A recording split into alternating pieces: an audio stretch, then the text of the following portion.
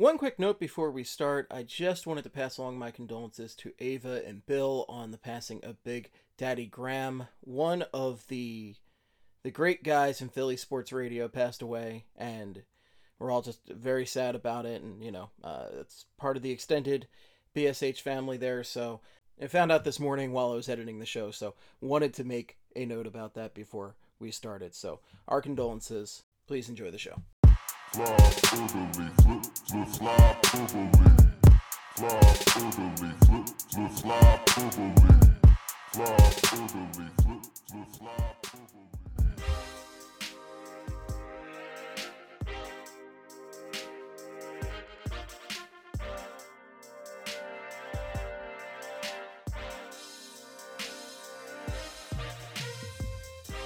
Hello everyone and welcome back to Flyperbole. I'm Steve Jaco coming at you while multitasking with a fantasy football salary cap draft that is taking forever. I'm having the time of my life. Look, I have Patrick Mahomes, that's all that matters. But we're not here to talk about fantasy football. Eamon Smith and I are here today to talk about all things Philadelphia Flyers. We're in the middle of September, and man, there's never a better time to talk hockey. Of course. I mean, there's just so much stuff going on with the Flyers right now. Just all the material in the world to talk about.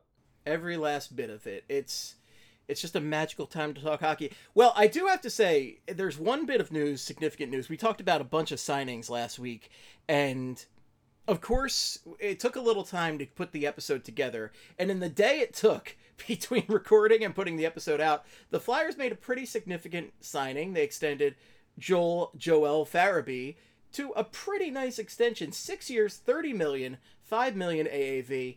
And, I'm a big fan of Joel Farabee. And I like this in essence, but this is another signing that's kind of taking out the rest of the RFA years. And, there's always mixed thoughts on that aspect of it. Eamon, how you feeling about Joel Farabee's deal? I feel okay about it. I am not an enormous fan of it, I'd say, but I'm not against it either. It's just, this feels a little different for me than some of the other long RFA extensions we see, because I think Farabee will be a very good NHL player for the term of this contract. I'm just, even with a player that I trust as much as him, I'm never super comfortable paying a guy that much money for that much term when they've only had really one good year. And I think that's kind of, I mean, you gave him the AMAC special. For a guy who can skate, who doesn't just fall down on his face constantly. Yeah, I'm not saying he's AMAC. Obviously, he's not. He's a good NHL player right now, but... You heard it here first. Eamon says that Joel Farabee equals AMAC, and there is no other way to construe that comment. Oh, wow. Oh, God. So, I'm never comfortable giving a guy that much money for that much term when they don't have a proven track record. I think the guy that comes to mind for me as a cautionary tale, not of specifically giving a guy a big contract in this circumstance, but of a dude who looked really promising, and then suffered an injury or two, and then the contract or just his career ended up being completely derailed. It's like Robbie Fabry. That kind of thing can always happen. So I just tend to err on the side of you want to keep cost certainty until this is somebody who can replicate the results year to year. They're not going to get injured, stuff like that. Now I know that this is probably going to end up being a bargain, but just there's that little bit of uncomfortableness for me with it, where that's a lot of term, even for a guy as young as Joel. It almost feels a bit soon, right? Just a bit soon. Well, yeah, the situation with his contract and the way that they kind of burned years off of it, it doesn't feel like he's been a pro player for 3 years, but he has. But it's, yeah, I don't know. I'm fine with it. It's fine, but I'm not as ecstatic as some other people are. I think the one thing that I do appreciate is that this locks down his AAV heading into next year, so that when the Flyers are doing calculations on Giroux's extension, or God forbid, a Rasmus Ristolainen extension, it's gonna happen. We've all resigned ourselves. No, I refuse. I'm not putting it into the universe. I'm not accepting anything until it's happened. Attaboy, I like it. but that gives them a little bit of, I guess, understanding of where they stand cap wise, what they have to work with next year, and then what they need to get that Giroux figured down to heading into kind of the season. Now they're obviously not trying to push for a Giroux extension. I think they're going to wait until the season is over. But I don't know. It's helpful for a team to kind of know how they're going to have to navigate the salary cap ahead of time. So that's at least nice. They got that going for them. I mean, the thing is on paper, right? Like, this does look good on paper based on what Farabee did last season. He certainly feels like an up-and-comer, like a guy who's going to be a top 6 forward for the Flyers for years to come. I love what he brought to the team last year. He was clearly one of the main reasons they were even competitive at the beginning of the season, frankly. And the one thing I want to say about this, okay? Just don't get stuck in Allentown. Just say no to Philly Joel. All right, that's my campaign slogan here. I hate you. I didn't even see that was on the outline, and then I just looked down, and now my day is ruined. And that's what I do. I ruin days. That's what I am here for, is to ruin days. But you know what ruins my day every time I see it? Philly goddamn Joel. No more Philly Joel. Philly Joel sucks. Philly Joel sucks. Is my preferred one. Even Young Beezer is better than that. I don't like Young Beezer because that just reminds me too much of John Van Beesbrook, who now has just terrible connotations with him. But it's still better than Philly Joel, which is no bueno. Yeah, just call him Joel Farabee, or just call him Beezer. Like, Beezer is like the typical hockey nickname. Do not fucking call him Philly Joel. That's a terrible name. Hot take: Billy Joel is just okay.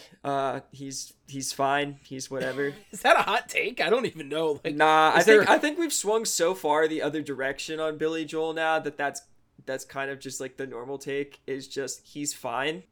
But it used to be Billy Joel is the GOAT. And like, I know I have a friend from high school named Massimo who's like the most obnoxious Journey and Billy Joel fan you'd ever meet. What? He's that guy. He's like... Is he from a time cap? Like, has he been hidden in a time capsule from 1981? He loves Steve Perry. I don't know what his deal is, but he loves him. On that note, all I have to say is, for listeners, back when I tried to do a pop culture site a few years ago, and it went okay, but not great. But I enjoyed doing these music video write-ups for that. Journey Separate Ways, if you need to cheer up your day, Journey Separate Ways is one of the most absurd music videos of the 80s. I highly recommend, if you need to pick up your day, go check that out. Welcome back to Steve and Eamon's Music Video Hour. Last time we talked about Korn, and this time we're talking about Journey. Oh yeah, we're traveling back in time. You know, next time we're going to be talking about big bands. I still can't get over that Korn music video. It haunts me. Why? For like what feels like 24 minutes, he's going. Oh my god! It never ends. So, what are your thoughts on that video? Like, now that you've checked that out, does it match my description, or is it more insane than I even described? You didn't even mention, like, the beginning part of it where they're, like, the little children who run up on the hill, and then that's when the bullet gets shot, and the cop is, like, shooting at the kid. Oh, yeah, and that's from, I think that's, like, Todd McFarlane-style animation, which I know because I'm a big comic nerd, and I think it's the same animation they used for, like, the old HBO Spawn cartoon, and it's just, like... It looks like that, yeah. That's exactly, yeah, so it's the same thing, pretty much, but it's... But yeah, like, that shit was weird, dude, It's and so then weird. like, I was like, there's no way that, like, the noise stuff, like, they've got to have, like, a lead into it and a lead out of it. There's no way it's that jarring. It is that jarring. It's just out of nowhere. They just do that. And in the bullet hole room. In the bullet hole room. He stops the bullet. And then he does that. Go! What a time that is. It's one of the highlight. It's a video that stuck with me. Not a ton of videos from that era have stuck with me. That one will never leave me. That like sticks with me in the way that if you like fuck something up really badly, you know how you'll just like randomly remember it from time to time, and it's just like, oh man, remember that time that you screwed up? That's the kind of feeling that I have after having watched that video. It brings back. I guess you could call that trauma. Yeah, I think you could call that it's a traumatizing video, and Kelly Hinkle is listening to this and she's just got the biggest scowl on her face. She cannot believe that we would criticize the beloved Korn in this magnitude. Oh boy, we have another Kelly Hinkle adjacent topic on the docket tonight. Oh, wow. Although I'm going to be siding with her on this one, so we'll get to that. We're going to be on opposite sides of this argument. Fun. Okay. As we talk about the Flyers Hall of Fame candidates. That's right. That's where we're at in the hockey news cycle right now. We are talking about the Flyers Hall of Fame candidates. And you know what? It's been a while since the Flyers have put up somebody into the Flyers Hall of Fame. Nobody's been inducted since Jimmy Watson in 2016. A very worthy induction there. But it's time to put a couple people up. And frankly, I'm going to read the names. But frankly, I think Mike and Jason in the Slack had the best idea where they said, just put everybody in. And I am inclined to agree with that because all these people are worthy of this. Now, we'll have disagreements on the worthiness of certain candidates, but, you know, I think at the end of the day, these are all still worthy people to be on the Flyers Hall of Fame. They're going to be there eventually. It's just a matter of when, not if. Yeah, probably. I'd probably agree with you on that. I'd ask that you refer to them by their proper titles, Mark and J-Poop. Thank you. Of course. How could I? Yeah. But yeah, I'd agree. I mean, as much as I'd say a guy who people seem to be pumping up as a top candidate probably should be the last person on this list to be inducted, he still probably should be inducted at some point. I think they should all be inducted, but let's go down the list and we will determine afterwards who we think is good, who we think is bad for this. So starting off, we have perhaps I would say the most handsome Flyer of all time right here. Just objectively a handsome guy. That's Simon Gagne, number 12. One of my favorite Flyers from my youth. Career numbers: 691 games played, 264 goals, 271 assists, 535 points. These are, of course, Flyers numbers, I believe, right here. But, you know, I'm not going to question. I just got it from the Flyers site here. Yeah, definitely Flyers numbers, because he played more than 691 games, for sure. Paul Holmgren, the player, not the GM. An important distinction right there. Even though Paul Holmgren, he had a mixed career as GM, but we've reviewed this ad nauseum, so we're not going to discuss that here. But as a player, he played 500 games, 138 goals, 171 assists, 309 points, and he beat the shit out of a bunch of guys, so that's great. Bob Kelly, the Hound. How is the Hound not already in the Flyers Hall of Fame? I don't understand it. 741 games played, 128 goals, 168 assists, 296 points. The Hound isn't in the Flyers Hall of Fame. That blows my mind. Yeah, I'd have to agree with you there. That's weird. It's so weird. It just doesn't make sense to me. It's like... How the fuck is Dave Schultz in the Hall of Fame and he's not? Right. It's one of those things, it's like the Mandela effect, right? Where I just assumed that Bob Kelly was already in the Flyers Hall of Fame. Yeah, he's like on that list of the guys from the 70s that you just expect to be in there, right? Yeah, absolutely. He was a bully. He should be on there. It's that simple. But what are you going to do? Well, I guess we could put him in this year. Next up, a true Flyers legend, and I will be upset if he's not on this year just because he's just the best. Lou Nolan, public relations, and of course, the most important role, public address announcer from 1972 to the present. 1972. He is a Flyers staple. It is not a Flyers game without Lou Nolan. Let's give this man his due. Absolutely. I mean, he's an icon. I have not been to a bunch of different Flyers games. I've been to one total in Philly, but I know who Lou Nolan is. I think most people who follow the Flyers know who he is, and he's kind of like he's the Robert Shepard for the Flyers, right? What Robert Shepard was to the Yankees. Like, people said, oh, like, you're not a Yankee until Robert Shepard says your name. Lou Nolan's that for the Flyers. I'd like to... My comparison is Dan Baker for the Phillies, because I won't talk about the Yankees ever. But Dan Baker, absolute legend for the Phillies. It's like, you just can't imagine it otherwise. Jeter in the Hall of Fame today. How do we feel about that? Who's in the Hall of Fame today? Jeter. Oh, Jeter. You know, he belongs in the Hall of Fame. He's Derek Jeter. He's overrated. But, I mean, he won, like, 1 billion World Series, and he was known as the best shortstop in baseball for a long period of time, and it's very debatable as to whether that is true or not, but the man's an icon and a legend. He absolutely is a Hall of Famer. Okay, not to totally derail here, is Chase Utley a Hall of Famer? In my book, 100%. Oh, of course, but I'm saying objectively, is Chase Utley a Hall of Famer? I can't tell you objectively. I would say he is, even though I did love him when I was a little kid. But I would say he probably should be, and he just won't be because he didn't have the longevity necessary. Anyways, that's enough baseball talk. Let's get back to the Flyers. It's enough baseball talk, and I can't.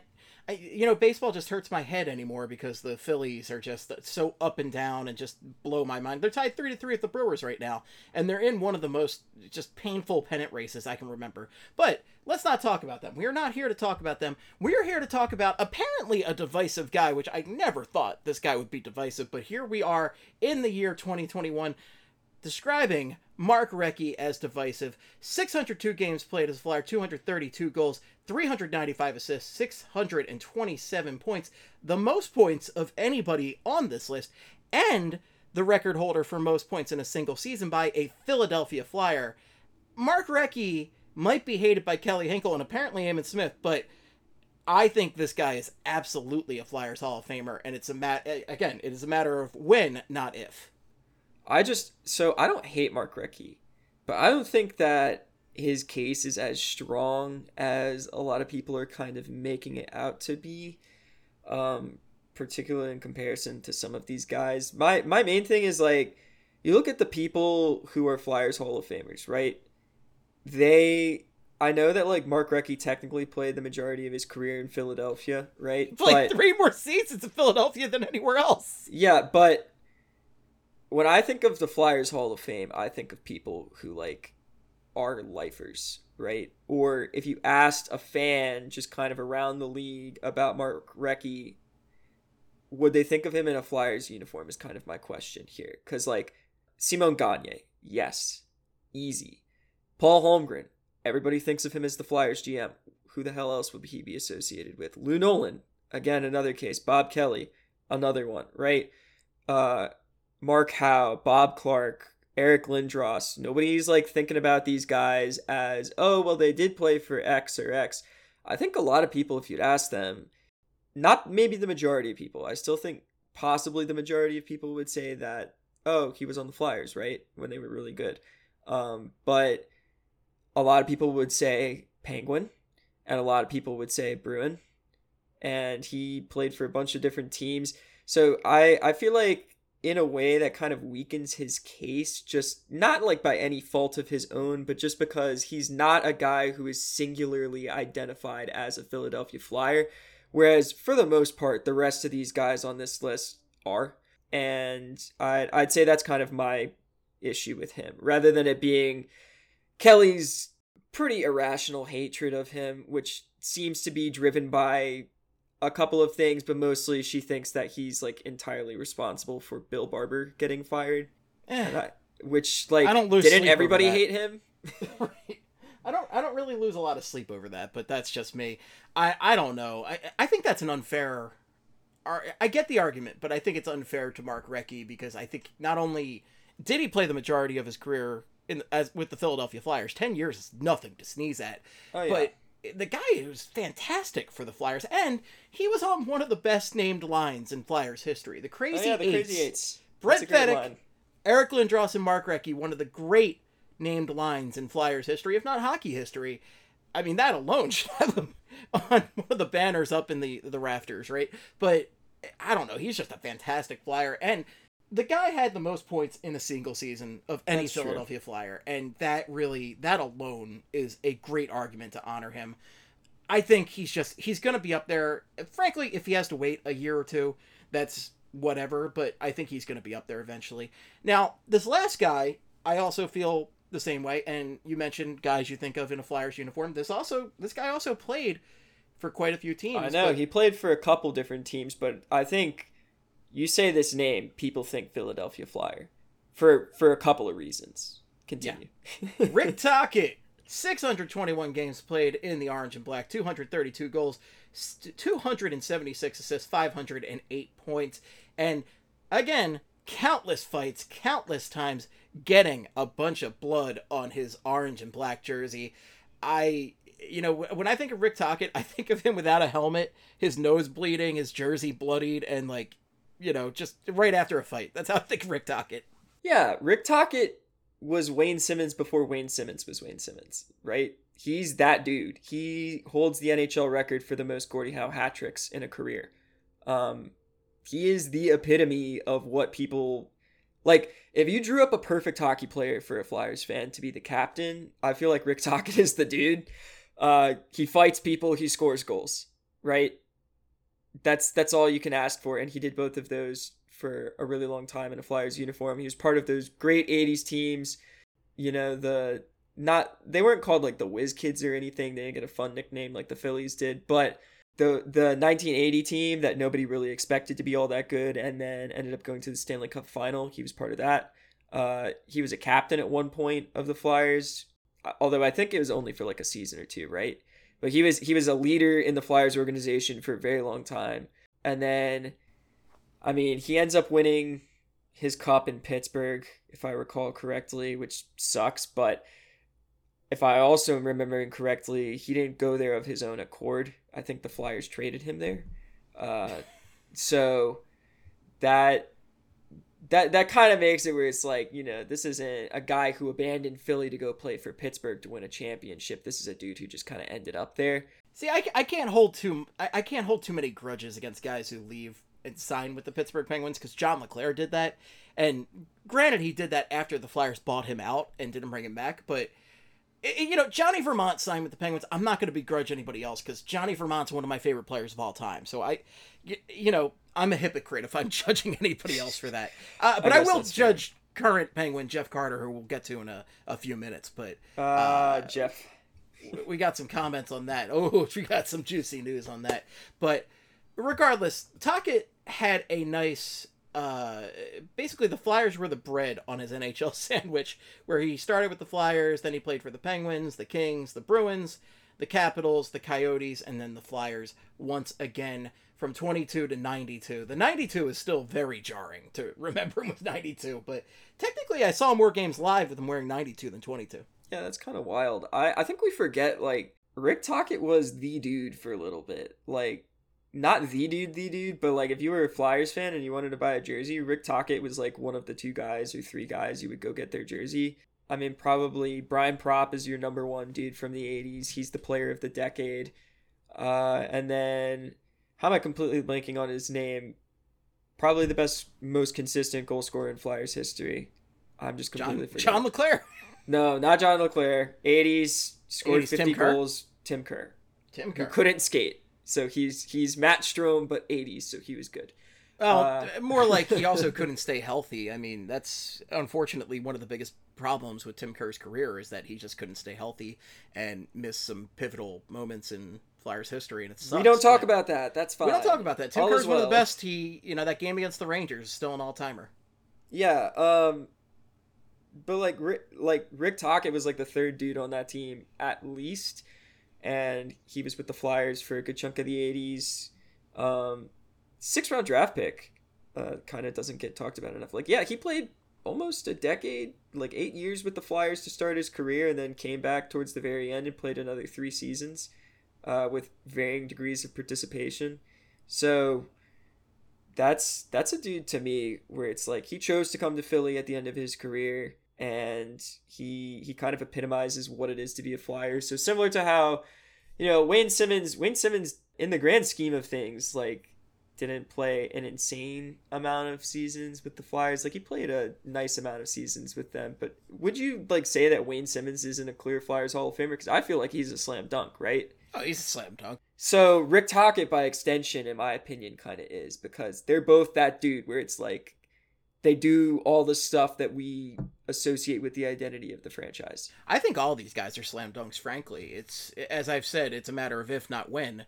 It's a matter of when, not if. And I think all these guys are tremendous Flyers. I really think they should put 2 in this year, and one of them has to be Lou Nolan, because Lou Nolan has been doing this for so long that he needs this now. Like, give this to Lou Nolan. And if I was going to do one more, this is an interesting question from a Flyers PR standpoint, because ultimately these are kind of PR moves at the end of the day. So do you want to go with a guy who's an old school bully like Bob Kelly, Paul Holmgren from that era, Or do you want to go with somebody who bridges the gap a little more, maybe appease some of the more close to middle-aged fans, and I'm going to call myself a middle-aged fan with a Reki or Tocchet? Or do you want to go, well, I guess Gagne kind of appeals more to the approaching middle-aged crowd right there, the elder millennials, if you will, like me. So Gagne and Reki are guys that, from my youth, were big names. They were big flyers for me. I would say that I wouldn't be surprised if it ended up being Lou Nolan and Simone Gagne, but again, you really could go with any of these guys. I think that's my easy two, is Gagne Nolan, because this is a good point that Charlie's made, but I kind of thought the same thing too, even prior to him saying it. If you go by a decade, like, who's the face of the Flyers franchise for that decade, right? So if you go to the 70s, it's obviously Bobby Clarke. If you go to the 80s, it's one of Brian Propp or Kerr. And then if you go to the 90s, that's kind of where it gets a little bit... Well, that's not too murky, because, I mean, Lindros, right?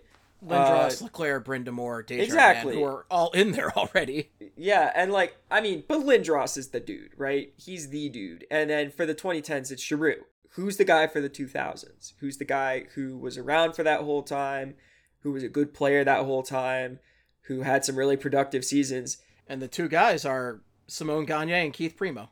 Yeah, and Primo had like one really good season and then was a 40-point player afterwards. Gagne had multiple productive seasons, was a 40-goal scorer, had a great playoff run late in his career with the Flyers, came back to them later when he didn't really have to, after they had kind of screwed him over. So all of these different things just kind of make me look at Gagne and say, he's my clear pick. He's got the most games played with the Flyers on this list out of anybody besides Bob Kelly. He's more productive than Bob Kelly was in a lower scoring era. He's that dude. I think a whole generation of Flyers fans really fondly remembers Simone Gagne. I know myself, I came in on the tail end of his career, but I love Gagne just because of that 2010 playoff run. He was fantastic in it, and he came up at some really big moments. He has some of the clutchest goals in Flyers history, or at least recent Flyers history. So I think Gagne's the easy player pick, and then Lou Nolan absolutely has to get in. Like, how is he not at this point? Ridiculous. He's the only person I would be upset if they didn't put up there this year. It's Lou Nolan. Absolutely. Like, the dude has been with the team for forever, literally since their inception. And then, I mean, not to be like morbid or weird or anything, but he's getting older. Yes, I was thinking about this too. I was definitely thinking about this. You might want to, give him the opportunity to enjoy this. I wouldn't be, if that's kind of the sentiment we're going with, I wouldn't be against doing Bob Kelly and Lou Nolan this year either, because both of them are kind of older guys. You want to make sure that they can enjoy this celebration of their careers while they're still in good health and can make it to the event. And now the only question there is, it's a COVID year, so like, is there going to be a full capacity crowd for this? Are they going to be at health risk doing any of that? That's the only implications I could see where it's like, maybe we don't want to do this year because we want to have a packed house to celebrate Lou Nolan and Bob Kelly, right? But Bob Kelly just to like 60 and older crowd. It's just 60 and older allowed in the building for Bob Kelly. Yeah, like all the people who watch Old the Head Night. That's how you'd say to nostalgia. Philadelphia. It's Old Head Night. Yeah, like all the people who were around for that 67 Cup parade, they're just like, I remember when the Flyers were good. I don't want to give up that much of my life, but man, I would love to have that memory of a Stanley Cup parade in Philadelphia. Oh, absolutely. I would trade that shit for being old in a second. That'd be cool. So you have a lot more to give up than me. I'm already old in spirit, Steve. We've been That's over true. this. That's true. We have been over that. But yeah, I think Gagne, Nolan are my two, and then I like Tocchet. I like Holmgren too. I think Holmgren would be a really funny induction because there would be so many takes on Twitter about that. That'd be pretty fucking hilarious. But I don't expect him to get in just because he's currently part of the organization. That'd be kind of weird. But yeah, Gagne, Nolan, and then maybe Tocchet. I think Reki needs to wait. I feel like I put Reki sort of in the same standing as Briere, where it's like they just feel a little weird to me. I'd be okay with having them in the Flyers Hall of Fame, but I just don't know whether or not I'd be like totally comfortable with that, if you kind of get what I'm saying. Yeah, I totally get what you're saying here.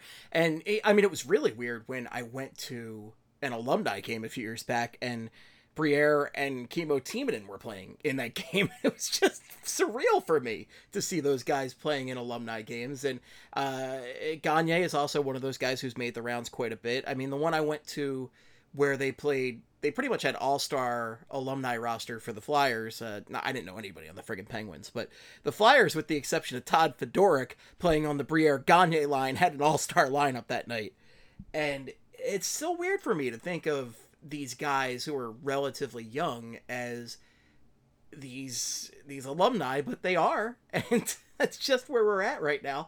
But yeah, I agree. It's important to maybe honor these guys when they are physically there to accept these honors, and it probably should be Bob Kelly and Lou Nolan for that reason. Yeah, maybe. I don't know.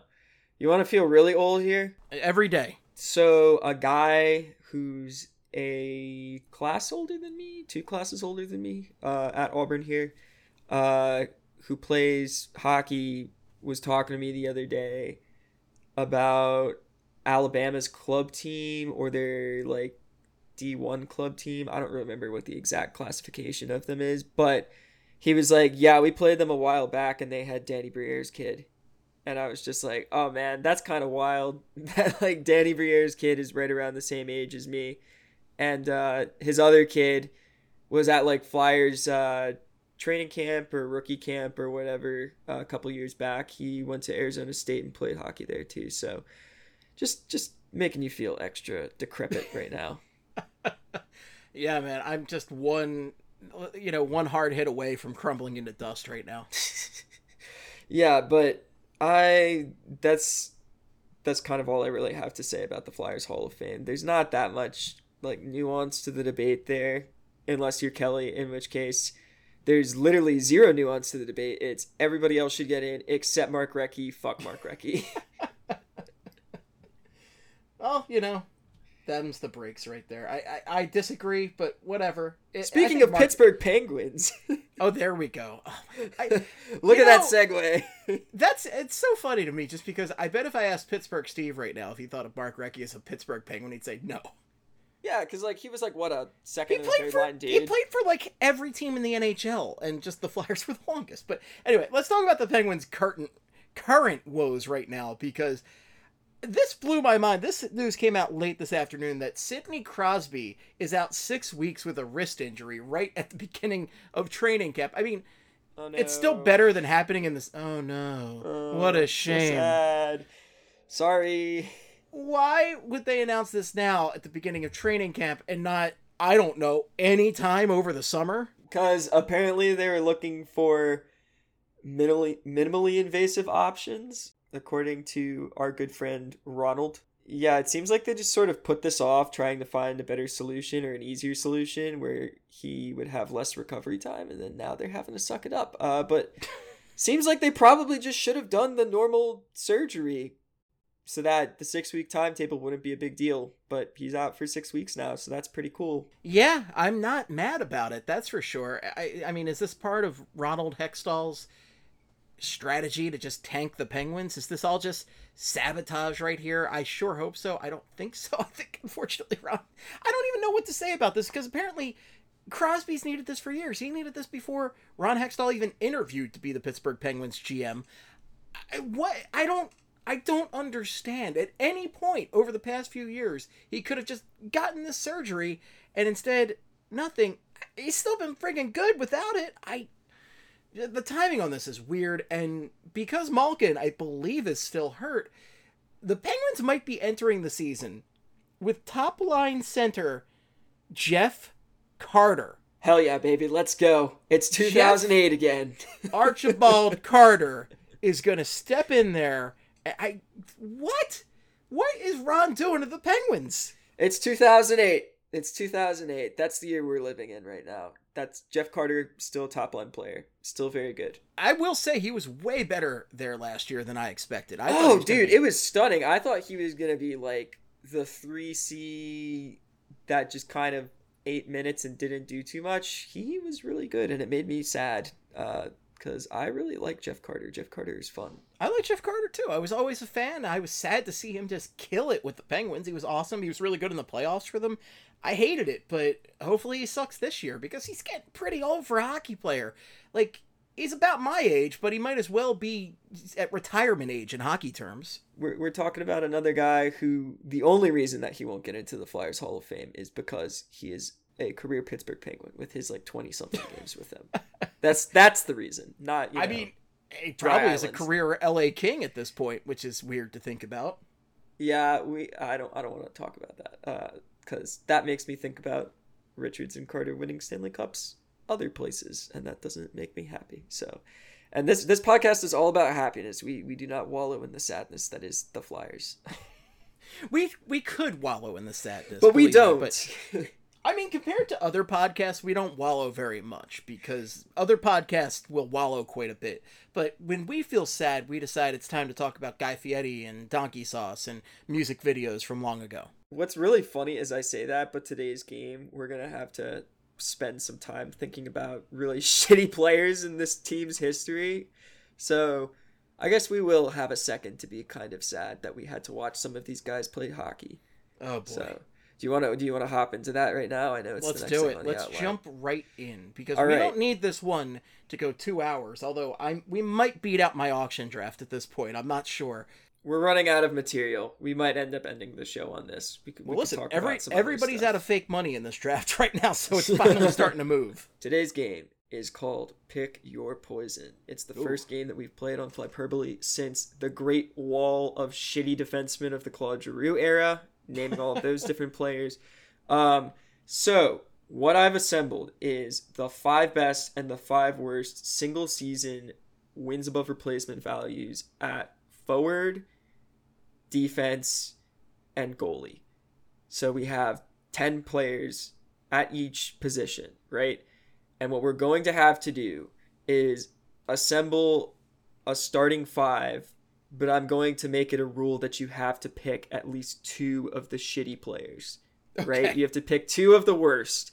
So you can make your best starting lineup, or you can just make an all train wreck starting lineup if you want to. But I just think it's fun to look at, even if you don't believe that the wins above replacement stats are accurate, which I know a lot of people are like, ew, numbers. I think it's entertaining to just kind of look at how they weight out the best seasons. My rules on here were just, you need a minimum of 60 games played as a skater. For the best goalies, I wanted starting goaltenders, so I put 42 games. And then I was trying to do, like, you had to be a starter and a shitty starter. But the thing is, a lot of the guys who had really terrible seasons didn't end up playing 42 games the majority of the season because they were so bad that they ended up losing the starting gig or getting rotated with like 3 other dudes. So going down the list here, we have the best forwards by wins above replacement. 2017-2018, Claude Giroux, that MVP season that he didn't win the MVP. 2017-2018, Couturier, which was his big breakout year. 2010-2011, Jeff Carter, Penguins 1C Jeff Carter. 2013-2014, Jakub Voracek. And 07-08, Mike Richards. Worst, we have 2013-2014, Zeke Romaldo, who made up for his negative 1.5 wins above replacement by being our leader. 2017-2018, Val Filppula. Just made me sick every time I watched him. Oh, Valterio Filppula. He's here to cheer up your day, let me tell you. You still have to buy that jersey. It's on the docket. 2008-2009, a name that we often forget, Daryl Powell. Pow! 2014-2015, RJ Umberger. Ugh. And then 2015-2016, everybody's favorite, Chris Van de Velde. Salsa Verde. So then, defenders, we have best 2010-2011, Matt Carl, who analytics seem to love. I'm sure other people might disagree with that one. 07-08, Braden Coburn. 09-10, Chris Pronger. 2016-2017, Radko Gudas, who is an interesting feature on this list. Probably on here just because he shot the puck like crazy, so his shot possession metrics were really good. Spoiler warning, no thanks. Yeah, I'm not going to take him either. And then 2017-2018, Shane Gosper. The that big 60-point season. So, worst 2018-2019 Bobby the Big Hits Haig. Bobby Big Haig. 2016-2017 Shane Gostisbehere. So you can have both Shane Gostisbeheres on your team. Oh, double the ghost, double the That's fun. one of the few repeat players on here just because he played over 60 games and was terrible. Sean O'Donnell from 2010-2011. Oh, man. What a blue line that was. 2016-2017 Mandog. Ugh. And then 2015-2016 career Twilight Mark Straight. Oh, boy. Oh, man. When he couldn't skate. Yeah. Yeah, but hey, only negative 0.5 WAR for that couldn't skate season. Yeah, so there you go. Best goalie seasons. 2014-2015 Steve Mason with 5 wins above replacement. That was the year that he finished third in Vezina voting. He was pretty goddamn good that year. He kind of carried the Flyers to the playoffs. 2010-2011 Sergei Bobrovsky, what could have been. 2008-2009 Martin Biron. 2019-2020 Carter Hart. And then, numbers lie, 2011-2012 Ilya Bryzgalov. He is not one of the best Flyers goalies of the past decade. There's no way. There's no way. Brian Elliott has to be better than him. You would think, but, why you have to be mad? I guess I don't have a good answer for that, do I? Worst. 2020-2021 Carter Hart had the least valuable season. Do not correct your misspelling on the last one, FYI. Oh, okay. Do not correct it. I love it. Okay. 2020-2021 Brian Elliott. 2016-2017 Michael Neuwirth, who is it's kind of surprising that he's on this list. I think he was like 3 of the 4 least valuable or 5 least valuable seasons he was on there. Did he even Something play like 2 that. games that season? Yeah, like Glassman. I think he had like 16 or something like that. Another name from the depths. 2018-2019 Cal Pickard. Oh, who we all forgot about. And then last but not least, 2014-2015 Ray Emery. So this is the list we are working with in the spirit of fantasy drafts, being topical here given your current predicament. I feel like this is a good game to play. I will give you first pick since I am a good sport, and we will just alternate. Thanks, pal.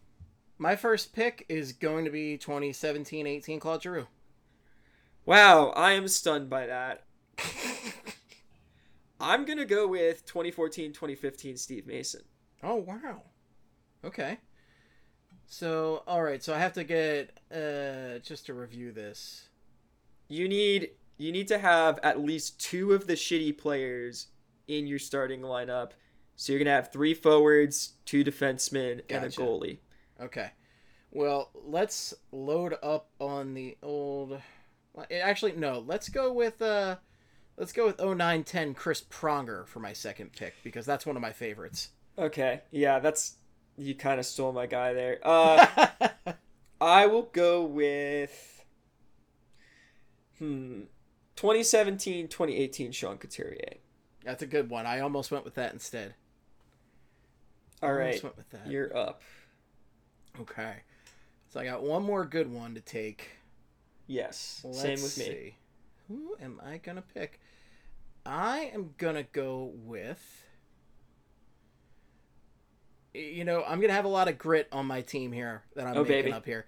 Let's go with 07-08 Mike Richards. Yeah, I like it. This team has heart, unlike the current Flyers owned. Let's see. So I've got my goalie. I've got my number 1 center. I need a defenseman here. Controversial pick. I will go with 2017-2018 Shane Gostisbehere, despite him being the lowest of the best players in terms of wins above replacement here. It was on my radar. Guy. All right, now we have to pick the shitty players. Pick your poison. All right. Hey, that's the name of the game. So I've got dose forwards, 1 defender so far. Let's go with... I'm going to go with 2015-16 Mark Streit. Oh, good God. Okay. Hey, he's got the least amount of negative WAR of the bunch, and Chris Pronger can elevate anyone. I definitely misspoke. We have to pick 3 shitty players, not 2, because if we only get 3 good players. So you're picking 15-16 Mark Streit. Okay. Yes, that is you took my guy. Damn. Because all the rest of these dudes stink. Oh, they're terrible. I mean, watching Sean O'Donnell, that was a guy who looked like he was skating in concrete. And I'm forced to pick from Bobby Big Hits, shitty year Shane Gostisbehere, Sean O'Donnell, and Brandon Manning for my other defensemen. No. I have a clear one I would go with, but I don't know. It's your poison. I think I'd pick Shane Gostisbehere again here. I'm going double ghost just because, like, but can I do that? Because, like, even in 17 double ghost. I mean, yeah, but like even in 17-18 he was not great defensively, and then in 16-17 he was a train wreck defensively.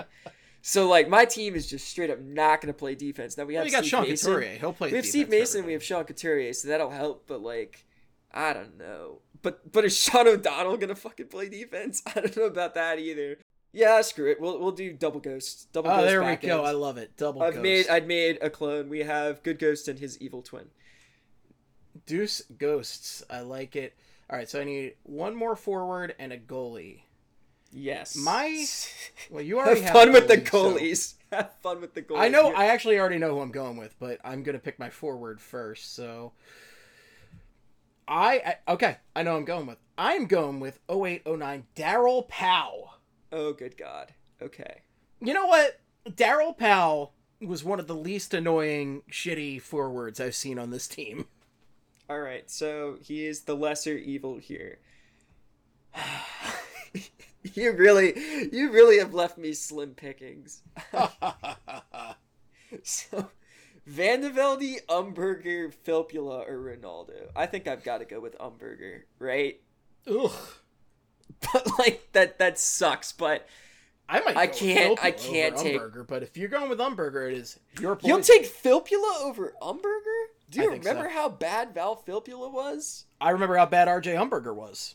I remember both of them being very shitty, but Val Filppula was terrible. And I already have like a center who can maybe kind of carry RJ Umberger. I don't have, and shit, I have to pick 2 bad forwards, don't I? I do. Damn it. Okay. I might as well just finish it out. I'll take Umberger and I'll take Zeke. There we go. So Sean Couturier, you're gonna get some hits. He's got like PTSD because he's back to playing on a line with like just dog shit help. I think he might have played with those guys on a line. He played with Zach Ronaldo at least once, right? For like half a season. I know that. Absolutely. And then it was like him and Meat Reed and Romaldo. And then now we've got Umberger on there too. So this is the throwback to like the post 2012 line. Okay, so I have one last pick. You have one pick. You got to take a goalie. I'm gonna take I know who I'm going with. I am going with Ram Emery, as you misspelled it here. Oh God, no. Razor Ray, rest in peace. I'm taking Ray Emery here, and he has no hips. He can't move side to side, but I'm taking him with this. I probably should have gone with Brian Elliott from this past season. Yeah, that's kind of what my pick was, because it's like, okay, if you got to pick a dude on this list to win you one game, Brian Elliott, when he's not running to the ground, this season was actually pretty good. So like, but if I lose, Ray Emery's gonna beat the shit out of everybody on your other so team. It'll at least be fun. It'll at least be fun with Ray Emery, right? Don't you want to see Ronaldo fight Ray Emery? Oh, that would be classic. Yes, or Steve Mason fight Ray Emery. Oh, that would work out just as well as Holtby. Oh my God, can you imagine? Oh baby. Okay, now between these two teams, we may feel free to argue here. Who do you feel like actually would win a game if it was just you have one period of play, these two teams have to play against each other? Who's going to take the cake? I have a feeling you win easily. I think I win based on the fact that I have Chris Pronger back there. So while I have shitty goaltending, you're going to have a tough time getting back there between the corpse of Mark Streit and Chris Pronger. And Claude Giroux and Mike Richards are going to have some pretty nice scoring in there. I mean, Richards isn't exactly the scoring guy, but he's great on faceoffs and great defensively. And Claude Giroux, I mean, that's the peak of his powers right there. That's just an unstoppable Claude Giroux right there. And Darryl Powell is basically a cardboard cutout of a hockey player. Now, for your team, Sean Couturier is an absolute stud. That is phenomenal. I think that's the one forwards? area besides goalie I have a clear advantage, but I don't know about the rest of this. Yeah, so who are your other forwards again? So Ronaldo, right? Ronaldo and Umberger. That's rough. That is absolutely rough. You have Steve Mason at the peak of his powers, which is really great, and I still think peak Claude Giroux is beating peak Steve Mason. Yes, and fair. I think how it's going to happen is shitty Shane Gostisbehere is diving down to block a shot, and Claude Giroux is going to bank it off of his ass, skate, and into the net. Because Steve Mason had more accidental self-goals than any other Flyers goaltender I've ever seen. It felt like every puck was bouncing off of a Flyers defenseman and deflecting into the net on Steve Mason. That sounds about right. So my last question, if we were picking a third team here from the leftovers, who would be kind of the guys that you'd go with? Because you have 2010, 2011 Jeff Carter, 13, 14 Voracek. We're not going to talk about the shitty guys, but Matt Carl, Braden Coburn, Gudis, and then Bob, Biron, Hart, Brizgalov. I'm pretty sure we're not going to pick Briz. No, I wouldn't. I would not. I mean, of those goaltenders, I'm a big fan of Bob from 10 to 11. Not everybody's the biggest. Biron in 08, 09, I think, is kind of a sneaky good pick here, too, because he was pretty great. I agree. Old Blue Eyes Barone was, he was actually a pretty nice Flyer. And I liked him back there for a while. He was never a rock solid number one, but he was a pretty good, alternating guy. And I think he was underrated. Yeah. Any names on here that kind of surprised you, how high they were, how low they were? I mean, Brizgalov's an obvious one. Yeah. Biron, as you said, I think seeing anybody under the worst there for the goaltending is not a surprise to me. I'm surprised Sean O'Donnell's not worse. I'm surprised Brandon Manning's not worse. Let's see. So disclaimer here. Brandon Manning, I think, had the third or second worst season by a defenseman in terms of value, but he didn't play 60 games that year. So because of that qualifier, I didn't include him that high. But then, of course, he had another absolutely horrendous season that fell on the list anyway, so it was okay.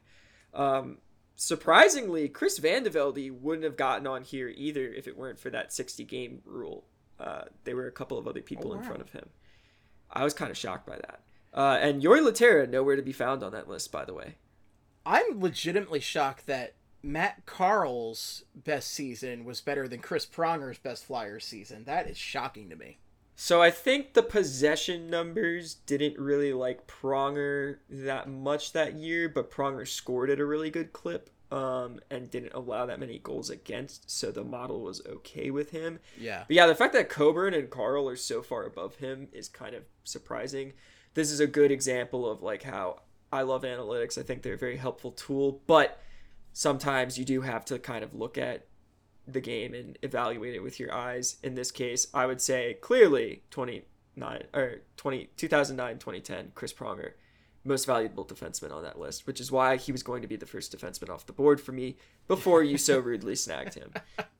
I mean, he's just the man. I mean, there's been no other Flyers defenseman in my lifetime like Chris Pronger, and the fact that he only joined the Flyers when he did and only got to play a few seasons is a tragedy to me, because he was amazing. He was such an asshole, and I loved it. He's on that list of guys who were just kind of born to be a Philadelphia Flyer, right? It's just a shame that he didn't play more of his career with them. But looking at your team, I didn't even realize this. You've got 3 captains. I love leadership. And then also you've got Ray Emery, who's the all-heart goalie. I pretty much picked a heart and soul team.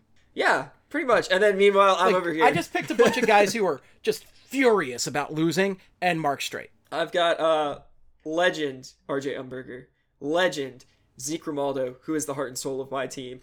Of course. Noted loser asshole, Steve Mason, who was always terrible. Don't let anybody tell you different. He was actually quite good. And then Sean Couturier, who I guess is like fine in the eyes of people, now that he's scoring. But before now, terrible. Only scored like 30, 40 points a year. Never mind his line mates. He's a bust. He'll never be good. Blah, blah, blah. So, yeah. That's a good game, though. I enjoyed that. I think having those breakdown.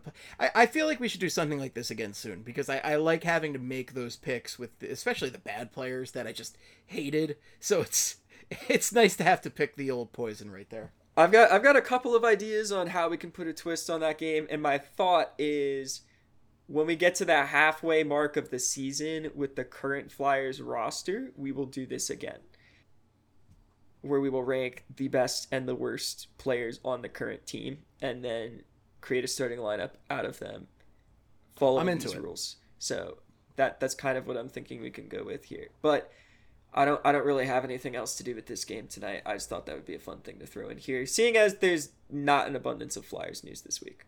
No, there definitely is not an abundance of Flyers news. The fact that we have anything to talk about is kind of a miracle, and I'll take that. I don't want to talk about. I have a small note about the Phillies here. They continue to have the most frustrating pennant race ever, and they're down 4-3 to the Brewers right now, so it continues to frustrate me. Let's briefly talk about the Eagles season about to start, and that's Go Birds! Go Birds! They are gonna suck. I hope they won't, but man, they are gonna suck. I just love that people are already talking themselves into Jalen Hurts being the dude. Like, they are just like, well, if this happens and this happens, Jalen Hurts the dude. I'm on that list. Don't be too mean to me. Come on now.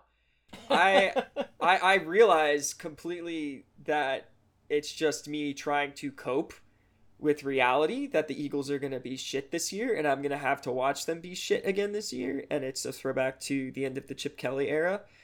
But, no, Jalen Hurts is the guy, and I bought a shirt with him and Devontae Smith on it that's like NBA Jam style. And yeah, he's going to be the quarterback for the next decade and a half and lead the Eagles to 20 Super Bowls.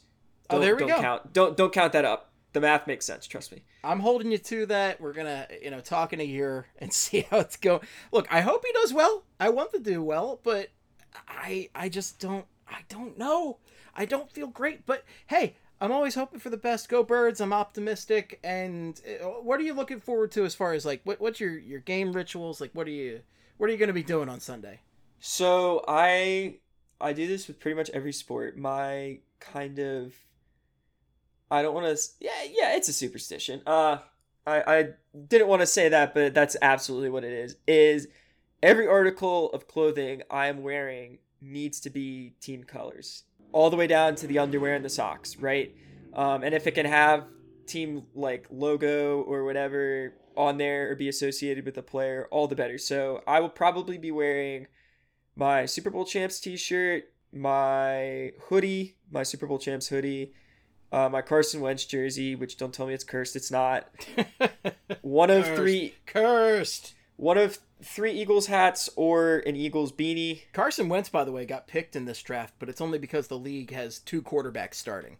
I got you. Well, maybe he'll be good. Maybe. I don't know. I hope he is just good enough to play enough games to get the Eagles a first-round draft pick. That's kind of where I stand, because formerly Carson Wentz, my favorite player in the NFL. Now, not so much.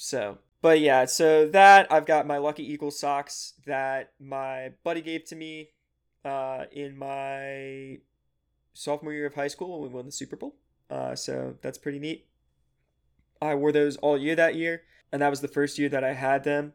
So I consider them my lucky socks. And I'll be wearing like black Eagles pants. And wow, yeah, you all are hardcore. That. You got it all.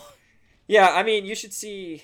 This is kind of what I do. Is that's why I like, if I like buy dinner for somebody or whatever, or give my money away, and they're just like, oh, like I can't take this or whatever. I'm like, trust me, I would either spend this on hockey jerseys or like other gear. So you're just saving me from wasting my money.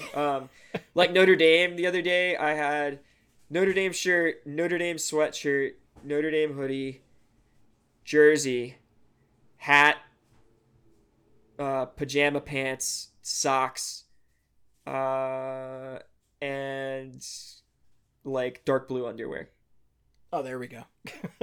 I don't own like Notre Dame brand underwear or whatever, but I have black underwear for the Eagles and then blue for Notre Dame. So yeah, like that's my tradition for any kind of game day, for anything. For the Flyers, I do this too. I'm all the way decked out in pretty much everything I own. I'll rotate jerseys, but that, and then I'm going to be plopped down in my recliner and have the speakers kind of close to me so that I don't have to have the volume cranked. And I'll be eating burnt ends probably, because there's a good barbecue place that I've discovered right across the train tracks from me that is reasonably priced, and they make burnt ends and they're pretty tasty. So I will probably pick that up. Absolutely love burnt ends. That sounds like a great plan.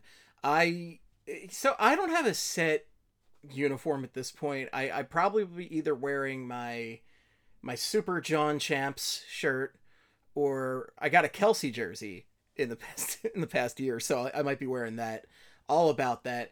Jason Kelsey, what other Eagle could I love more than Jason Kelsey? Come on. He's a king. He's a Hall of Famer. He's going to be a Hall of Famer. I'm manifesting it. He's a king. He's the best. Come on. Who doesn't love Jason Kelsey? So that'll probably be it. I'll likely be at home cranking the sound. I'll probably make nachos. Nachos is one of my preferred game day snacks. And maybe some wings. We'll see. There's a great barbecue place, Mike's Barbecue, over on 11th Street. I might check that, get something from them. But we'll see if I feel like making the trek. Yeah, there you go. I mean, that's pretty good. I considered going to this game on Sunday because, as y'all know, I'm pretty close to the Falcons. So I thought about making a drive. Getting denied at the Chick-fil-A in the stadium because they're never open. Is Steph going to that game? I don't think so. I don't know, but I just know she's in that region. Yeah. I thought about going, but I'm gonna be working Saturday, like a 12-hour shift. So I'm going to be pooped, and I don't really feel like waking up at the crack of dawn in the morning to drive over to Atlanta and then get in the stadium, wait for the game to start. It's a noon game, get out late, come home, and then knock out homework. That just seems like a little much for me with how much I'm juggling right now. So unfortunately, I will not be going, but fun part, my roommate is a Falcons fan, one of my 3 roommates, so I will be giving him endless amounts of shit, although it's not like he'll actually care that much because the Falcons broke him long ago. I can't even imagine being excited after they trade Julio Jones away. Oh my god, and the toughest part is, so my other roommate, who I've known for a super long time, we've gone to school together for a while, we're both from the same part of Tennessee. He's a Titans fan, obviously. So, like, he has to live with the fact that he's playing the Eagles in week 1, right? And if the Eagles win, I'm never going to let him hear the end of it. Even if it actually is completely meaningless in the scheme of things, doesn't matter. And then he has to watch Julio probably have, like, a bonkers season with the Titans this year if he stays healthy. So he gets to bear witness to all of the above. Should be an interesting one. I mean, the guy still got it. He's getting up there, but he still got it. Dude, this Titans team is going to be fun. Like, that's kind of the only thing that's saving me from just total existential dread when it comes to watching the Eagles this year, is I'm also going to get to root for the Titans a little bit. Even though they will never be my team, I'll be pulling for them, and I'll root for them while they're on. And let me just say this. I've watched every single game of Derrick Henry's career, including the first preseason game of his career. I saw that in person. It's been a pleasure. Like, you don't get the chance to see that kind of thing very often. So I'm excited for that too. That man is a monster. Like, we were talking about guys who were born to be Flyers. Like, if Derrick Henry was an Eagle, he would be such a legend here for those stiff arms. Oh my God. And like, just the fact that he gets better as the game goes, like John Riggins style, is the thing that's kind of the most insane to me about him. And then, I mean, like, everything about Derrick Henry is fucking crazy. The fact that he's rushed for 2,000 yards at every level of his career. The fact that he can just put people into the dirt like it's no big deal, but also has track speed and is like 250 pounds. That man is a monster. I can't believe he was a 2nd-round pick. It's crazy. He's phenomenal. I love Derrick Henry. I wish he was an Eagle so bad, but he's one of those guys I love watching, even though he's not on my team. Yeah. I mean, we got Shady for a little bit. That was fun. Oh, Shady was pretty incredible. awesome. Absolutely terrible human being, but Oh phenomenal yeah. football player. Oh yeah. I mean, look at that era of Eagles. Like you could say that about what, half of them, half of the stars on that team. Riley Cooper. Oh God, Riley! And the worst part is that Chip Kelly tried to make it seem like Deshaun Jackson was the thug, was the piece of shit out of those guys, and like no. Well, I you mean, just smeared the to be fair here, Djax in recent years, and by recent years I mean like literally last year, kind of proved to us that he can be a bit of a bonehead, right? Oh yeah, I know he can be a bonehead for sure. I'm not saying like, that he's like a thug. Kelly was like way out of line. The fact some that of the stuff they did. framed him for being in a gang was outrageous to me. Chip Kelly, may he never get another job again. I mean, what's sad is that he's doing a really good job at UCLA right now. So. I know. God. I know you didn't want to talk college football because you said you have nothing to offer. I have nothing to. I went to Temple University. I think Temple Rutgers. Oh my God! That game of the week. That is pretty much like my Temple experience, right? When I went to Temple, I think they won 3 games over my 4 years there. Dude, unbelievable. How did you enjoy the Matt Rule era at the very least? Did you get to like have full appreciation for that? Oh, there was a good chunk of years where Temple was actually pretty good, and I enjoyed that. But like, largely, look, I went to Temple. I don't really pay that close attention to college football for the most part. I have enjoyed a few games I've been to, but it's just not. You go to Auburn, it's a very different experience than me going to Temple. Might I share something cool that I got to do this week? Yes, absolutely. Because it was a pretty surreal experience. So for those who don't know, I am working a production job with the university, which is pretty cool. And I was working my first football game. So I was like, oh man, I wonder what they're going to do with me, right? I was under the impression that I was going to be in the stadium, but I was going to be up by like the giant ass Jerry World style scoreboard that they have on one of the ends of the stadium. And I was just going to be helping out up there as like an extra set of hands.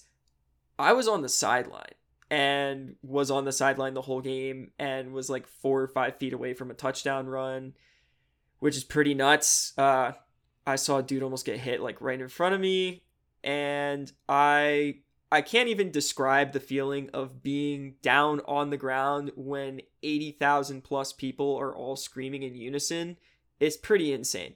So college football, maybe my second favorite sport behind not the NHL. Well, yes, the NHL, but I was about to say the NFL. I have completely the NLL, the National Lacrosse League. We all know big lacrosse guy, big LAX guy. But no, I can't even describe like what a proper college football atmosphere feels like. So to our listeners who have never been to a packed house college football game, go do that, because that's a once in a lifetime experience. It's kind of like going to the Stadium Series, right? It's just a different vibe. Oh, I'm still so glad I did that when it was at the Link. Like I really hesitated when I saw the price of those tickets, and I was like, should I? But man, I don't regret a second of it. What a great experience in my life. There is nothing like a packed house. Like those Eagles games I've been to, I went to one really great Temple game in that regard. I went to Temple UCLA bowl game down at old RFK Stadium in Washington. Oh, what baby. a piece of shit that was. Ugh. But I had a great time, even though Temple just fell apart in the second half. There is nothing like a packed house that everybody's pumped. Like I think my best Eagles games, I went to Doc's game where he came back when he was with the Broncos, and that was electric. That's a great one.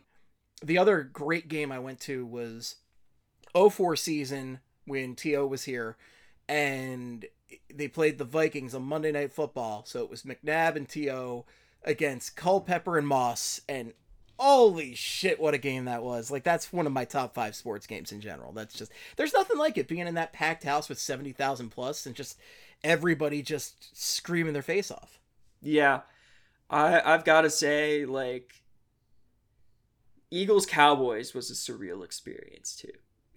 And I was all the way up in the nosebleeds, right? But that was fucking crazy. That was the year that like Greg Ward Jr. was our number 1 receiver. And like Boston Scott was the folk hero that year. Wentz got knocked out the like first minute of the playoffs. That doesn't sound like Carson Wentz. I don't want to dwell on that. That makes me sad. But yeah, like that was my first Eagles game ever. That was in the Link, and we're booing like maniacs. My mom is looking at me like I'm a different human being, and just man, I've missed live sports so much, and it was a great way to kind of open up the year for me by getting to be on the ground with everybody funneling the noise down into us. Particularly, I don't know if you know anything about Auburn traditions. I think I've maybe filled you in once or twice on them, but A little bit, but let's let's all the listeners get in on this. so before a game, we do an eagle flight where the eagle circles the stadium. Everybody's like holding out our like university phrase or whatever that people use to greet each other is War Eagle. So everybody's holding out the war part of it, whoa, like that, and twirling their little shakers and getting really loud. And then when the eagle dives down into the middle of the field, they finish it. They go Eagle Hey all at the same time. Okay. And it's 80,000 people. Like I think it's 88,000 people that fit in Jordan Hare Stadium, and they're all doing that at once, and it is ear splitting. My ears were ringing after that. And it gave me like actual goosebumps. And I'm not like a hardcore Auburn fan or anything. I support the team because I go here, but I'm a Notre Dame guy at heart. But that was one of the coolest things I've ever witnessed. Is like that. My top 5 are probably that. Eagles, Cowboys. I'd probably say the Predators beating the Blues in Game 6 to go to the Western Conference Final for the first time ever. I was on the glass for that. That's probably my number 1 moment ever. And then watching Philip Forsberg in back-to-back games get hat tricks. I was at both of those, so that was pretty great. Oh man, if I actually had to count down the top 5, I'll try to do this real fast since we got to wrap up. But We're running long here, yeah. yeah, just a little bit. I mean, not compared to the usual in the show, but for what we have. But okay, so I definitely in my top 5 is the Bruins Flyers Game 4, where the comeback started in 2009, 2010. Just a phenomenal experience. That's a goodie. The Gagne goal. The Gagne goal, despite the fact that Dr. Mark Recchi tried to screw up the comeback by the Flyers and tied the game up at the last second. But Gagne, see, he's a fake Flyer. He's a fake Flyer. He's still a true Flyer. But no, shut up, Steve. Gagne won that game, and it was wonderful. So that's up there. I would say the Stadium Series is absolutely up there for me. That just sloppy rain. We had such a great time despite the fact, and like the atmosphere was so electric. It was awesome. That Eagles Vikings Monday Nighter, absolutely up there. Phillies is tough. I've been to so many Phillies games. It's hard to even say. I guess it could be when I was on top of the dugout and the Fanatic sat on me and all that shit. I remember you telling this story. I'm not recounting that one again, but it's Trauma. I don't know if that counts because it's just like as a fan, I don't remember any details except for the Fanatic traumatizing my young body. That sounds wrong. The Fanatic traumatizing my young self, but I mean, I went to some. You know what it is for the Phillies? My Phillies is I guess my bottom 2 out of that are when I went to 2 games in the 2007 Mets series when they swept the Mets, and I went on, I think, the second night when Chase Utley came back from a long injury and hit a couple dingers, and that was amazing. And then I came back 2 nights later when they were going for the sweep, and tension was high. And ended on a controversial call at second involving, I believe, Marlon Anderson, and some Mets fans tried to fight me, and I said, no, I'm not doing that. Oh, good times. Gotta compensate for the fact that Pat Burrell owns your team with that. And Chase Utley. Those two. And Chase Utley. Joint owners, just like the Wilpons. Listen, those teams, I mean, it's so hard to remember. Like, I went to so many Phillies games during the 07, 08, 09 runs. I mean, going down to invading Washington was amazing. It's the yeah. And then now they're like, keeping Phillies fans down or whatever isn't that hard. It's like, yeah, we know our team sucks ass. But we beat them every time now. Stadium.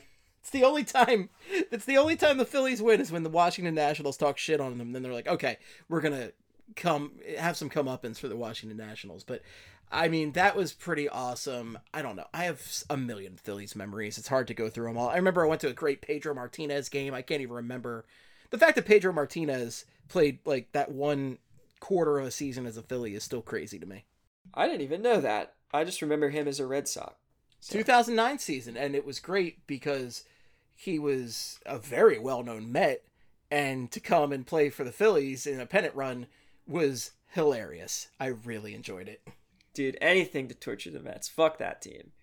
I still think we have slight kinship here between the Mariners and the Phillies, because the Mariners, as you may know, are responsible for the Robinson Cano for Jared Kelenic trade. Which is still one of the funniest things in recent Mets history, because Robinson Cano immediately sucked and then basically quit. And then Jared Kelenic has gone on to become one of the best prospects in baseball. And the Mets traded him away for a dude with a huge contract who didn't want to play. That's a shame. Shame. What a shame. What a shame. Well, we're going to end on a sad note again, and I just wanted to give a quick shout out, a rest in peace to Michael K. Williams. One of the great actors, dead at 54. Real tragic. And look, I know this isn't hockey related at all, but when has that ever stopped me before? Never. Michael K. Williams is one of the rawest, realest actors out there, and I think it showed in all of his roles, especially his iconic role as Omar Little on The Wire. Oh, yeah. I mean, just a stunning performance, absolutely iconic. What a performer. I mean, he's great in The Night Of. He's great as Chalky White on Boardwalk Empire, a very uneven show, but his parts are great. He's great in it. And then he had a great short spurt on Community that I really enjoyed. As the biology teacher. As the biology teacher in the tremendous Law and Order parody that they do. Oh, yeah. Oh, God. That show is so good. I could talk about Community for like another hour, but we're not going to do that. That's next time. Next week is the Community discussion episode. I have a question that's been lingering on my mind, and I wanted to ask it earlier, but I would have talked over you to do it. What do you think Brent Fedek is up to right now? What do I think Brent Fedek is up to? I think, like most hockey players, he's hanging out by a lake somewhere. He's fishing. He's fishing. Man, talk about a dude who kind of gets forgotten, right?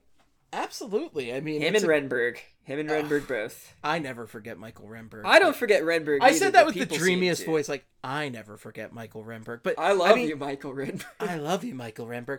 The Legion of Doom is so iconic to my childhood. It is just, I like, that line is my everything. That is easily my favorite hockey thing, period. It's the Legion of Doom. It's always the Legion of Doom. So I never forget Michael Renberg, but certainly out of that trio, he is absolutely the forgotten man. Yeah, tough for him, because he was a good player. Yeah, but the other two guys are all-time flyers. I mean, John LeClair, consistent 50-goal scorer. Eric Lindros, I mean, just one of the best physical talents to ever play for the Philadelphia Flyers, if not one of the best physical talents to ever play hockey. Hot take in closing, John LeClair should be a Hall of Famer. I agree. All right. Are we good? Are we a wrap here? We're so good. Folks, thank you so much for listening. If you have any feedback, the best place is on twitter.org.edu.ca. You can reach Eamon at Gin and UC, like UC Saros. Eamon, what are you working on right now that you want to plug? So, I just got picked up by collegeandmagnolia.com. Oh, wow. Which is covering Auburn, but I'm going to be covering Auburn hockey. So if y'all want to follow along with that, that's pretty cool. That's a new project I'm working on. We're heading into top 25 under 25 season, which is one of my favorite parts of the year. That's a big part of why I became such a huge fan of Broad Street hockey. And I'm excited to work on that for the first time ever. You hear me laughing in the background. I the past couple of years have just gently bowed out of 25 under 25. I was like, you know what? I don't know enough, so I'm out. Who was the dude who ranked Tyrell Goulbourne in like his top 10 the one year and then made like a fan post jokingly explaining why he was or whatever? Oh, I don't even know. I think I can't remember his name. My problem was, I think the last one I did, I kind of ranked all the NHLers higher up because they were at the NHL level. Oh, that's fair. I thought that was fair too, and I had Robert Haig up higher than, I don't know, I would particularly want him, but I gave him more credit for being at the NHL. I got a lot of shit over that, and I'm like, you know what? I'm out. I am totally on the same page with you. Like, I think that Cam York has the potential to be a better player than Morgan Frost will be, right? I rank Cam York slightly below Morgan Frost because he has less NHL experience than Morgan Frost. Not by a huge margin, but I think Morgan Frost is closer to being a full-time NHLer than Cam York is. So that's the distinction I made there. I don't rank players in prospect rankings by potential. I rank them by where they're at. So that's kind of my thinking there. But everybody sort of does it a little bit differently. But yeah, so we have top 25, under 25 coming out. Be sure to be reading that. That'll be great. We still got those player reviews coming out too as we ramp up to the season. We're going to start doing season preview material probably as we get closer here, although I'm not sure when we will start that up. And then I'm still working on some silly projects in the background that are just kind of longer term things. We'll see whether or not they get done anytime soon. But that's sort of where I'm at. What about you, Steve? This is it. I'm working on this podcast. I mean, in a few weeks, once the season starts kicking in, we're going to have the Flyers forecast back. And I don't know if we're going to do other... Oh, wow. I don't know if we're going to have other stuff. I'm always open to new podcast ideas and Food things to do. Food Perb, I would love to do all of that stuff, but the Stovetop Variety Hour, dude. I believe me, I would love to do 5 podcasts a week at minimum, but I just do not have the time. But I am open once the season starts to maybe putting out some more content. We will see what happens, but that's what I'm working on. I mean, you got Fly Hyperbole, you got BSH Radio, and you know, once the season kicks back in, we're going to be on all gears. We're going to have a ton of podcasts out each week. The tangy tent that you people crave. Next week, they demand it. They demand it. Absolutely, they demand it. Next week, depending on what kind of news plays out, maybe we'll do a little mailbag. We'll see. So be on the lookout for that. Oh, baby. All right, folks. Oh, baby. Thanks so much for listening. We really appreciate it. Be smart. Be safe. Wear the mask if the business asks. And until next time, in the words of the great Gene Hart, good night and good hockey. Wow, wow, wow, wow, wow, wow, wow, wow. Wow, wow, wow, wow, wow.